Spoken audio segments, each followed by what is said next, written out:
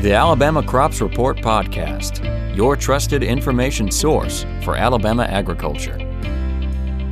Hey everyone, welcome into the Alabama Crops Report Podcast. I'm your host, Caitlin Kessheimer. And I'm Dr. Adam Rabinowitz, assistant professor and extension economist.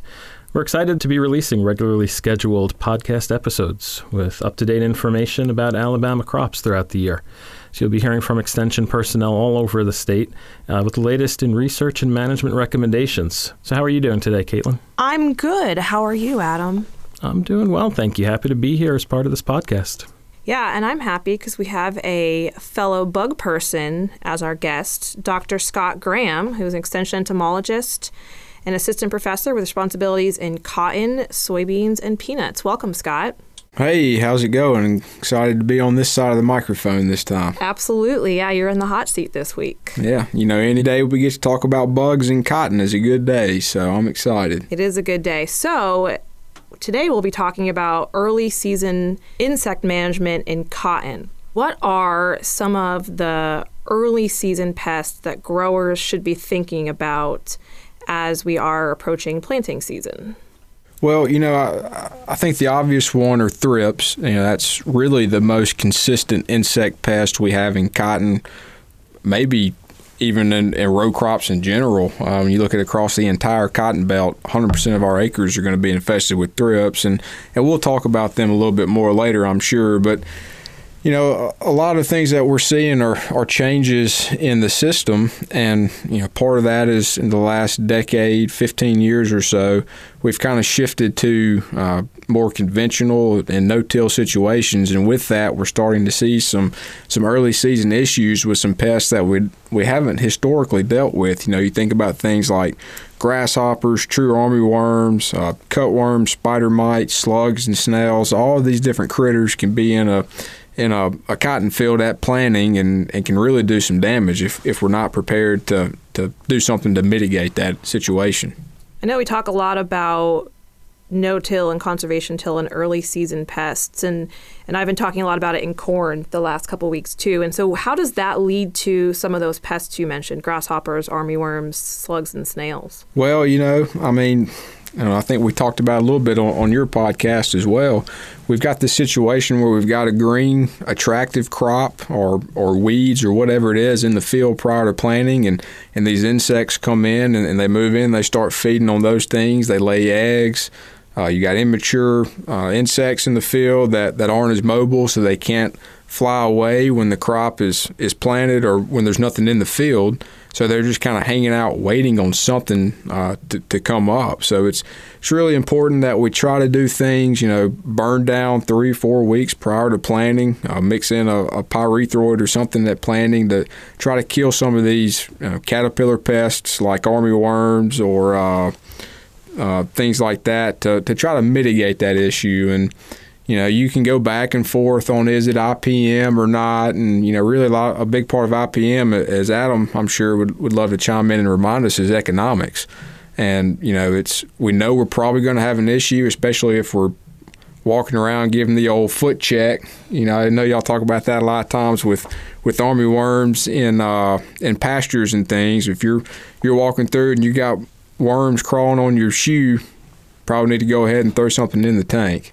Yeah, Scott and Caitlin, I listened to you talk about all the bugs from an economist perspective, and it really hits home for me in terms of production risk and some of the risk management strategies that we think about related to insects and just the issues that producers are facing and need to consider. So along that lines, what are some of the risks involved with grasshoppers, and what can producers actually do about that? Adam, grasshoppers truly are a risk pest.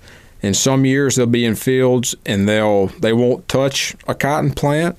In other years, they'll turn on the cotton and just, eat 10 or 15 acres. We never really know what they're going to do that year until they've done it. So it's, making treatment decisions a lot of times is just based on what level of risk is the producer willing to take on in that year. And, if we're in fields where we've had issues before with grasshoppers in the past, if it's kind of a sandier field, coming off of a winter where it's been a little bit drier than normal, particularly in reduced and no-till fields, we tend to see more issues with grasshoppers.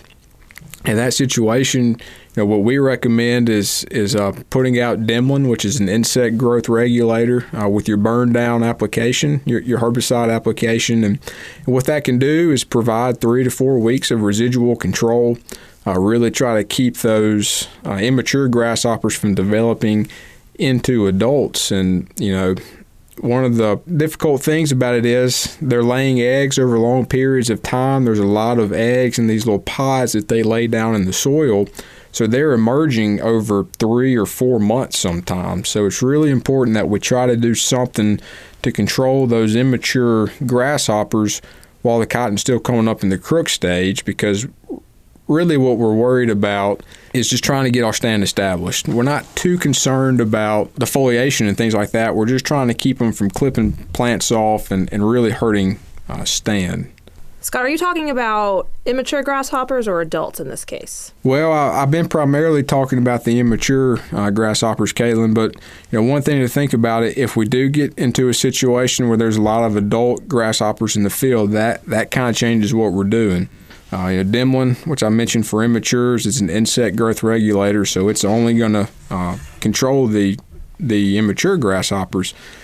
Now, some people recommend pyrethroids for adult grasshoppers. I don't have a lot of experience with it, but Dr. Ron Smith, who's been around about as long as cotton has in Alabama, it seems like at times, tells me that he's done a lot of trials with that in the past, and when he sprayed adult grasshoppers with pyrethroids, they'll jump 15, 20 feet in the air and come back down and go right back to gnawing on the cotton. So really, if we've got a lot of adults in the field, we recommend acephate, a little bit higher rate, maybe 2/3 of a pound, something like that, to take care of those adult grasshoppers. A lot harder to control than the immatures. And the immatures, we can kill them with pyrethroids, but we don't get that same residual control that we do out of the Dimlin.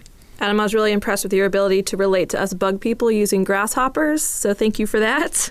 And as a bug person, I always tell people that I study things that are creepy and crawly, which would include, like Scott mentioned, slugs and snails. But for the taxonomists out there, we know that they are not officially insects, so we can't use insecticides to control them, correct? That's right. Shocker, right? And insecticides don't kill something that's not an insect. Caitlin, I was always wondering about the classification of slugs and snails from entomologists. Yeah, I like the term creepy crawlies because, your slugs, your spiders, your scorpions, centipedes, all the great things in this world. So, but when it comes to snails and crops, not so great, right? That's right. Yeah. I just tend to throw them all as critters and get them out that way. That's my Mississippi coming out, I think. But unfortunately, with these snails and slugs, there's not a lot we can do. There are some baits that are available. They're marginally effective, but they're pretty expensive. I think they're something like $20-$30 an acre, and you're talking about putting out 20 pounds per acre. So really, they're hard to put out. They do show some efficacy, but for the price, they're really not that effective.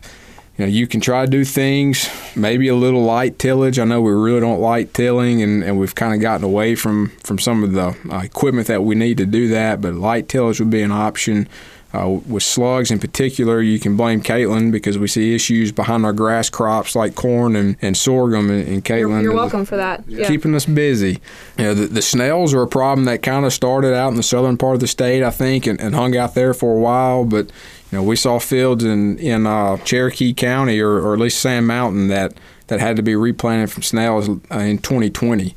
Unfortunately, we really don't have a lot of answers. One thing to think about with slugs is if you are in a no-till situation, maybe set your row cleaners or trash whompers or whatever you want to call them a little bit more aggressive. Try to push that residue back some, get it off of the furrow, and make sure you get the furrow closed as well. We can create slug highways where they'll just run the drill, go through, and clip every single plant off. So really important that we try to do what we can to mitigate those issues. Scott, there's another Another pest that I've been thinking about too, which is thrips. Can you tell me a little bit about thrips and just the management that producers need to think about to address this pest? Yeah, absolutely. So like I said, thrips are really the dominant insect seedling pest of cotton across the entire cotton belt, and Alabama is no different in that situation. And growers have several different options. Really, the go-to right now are neonicotinoid insecticide seed treatments. We recommend those be imidacloprid-based. There's a lot of different product names and things for that. Gaucho, Aris, Invicta Elite are just a couple of them. Starting to see a little bit of slippage with that, some resistance building up, and really I think it's pretty complicated on whether or not we get good control out of our seed treatments. But generally speaking, we kind of tend to recommend, if we plant our cotton planted in the later planting window tends to be able to get through without needing a foliar supplemental insecticide application. Scott, can you talk about that a little bit more, the relationship between planting date, potential thrips damage, and seed and or foliar treatments? Yeah, so generally speaking, thrips injury is a function of how well your cotton crop is growing. So earlier in the planting window, temperatures are a little bit cooler, particularly nighttime temperatures when the plant's really not growing. We may not have as many thrips infesting the cotton, but when the plant's not growing, it's taking on thrips damage.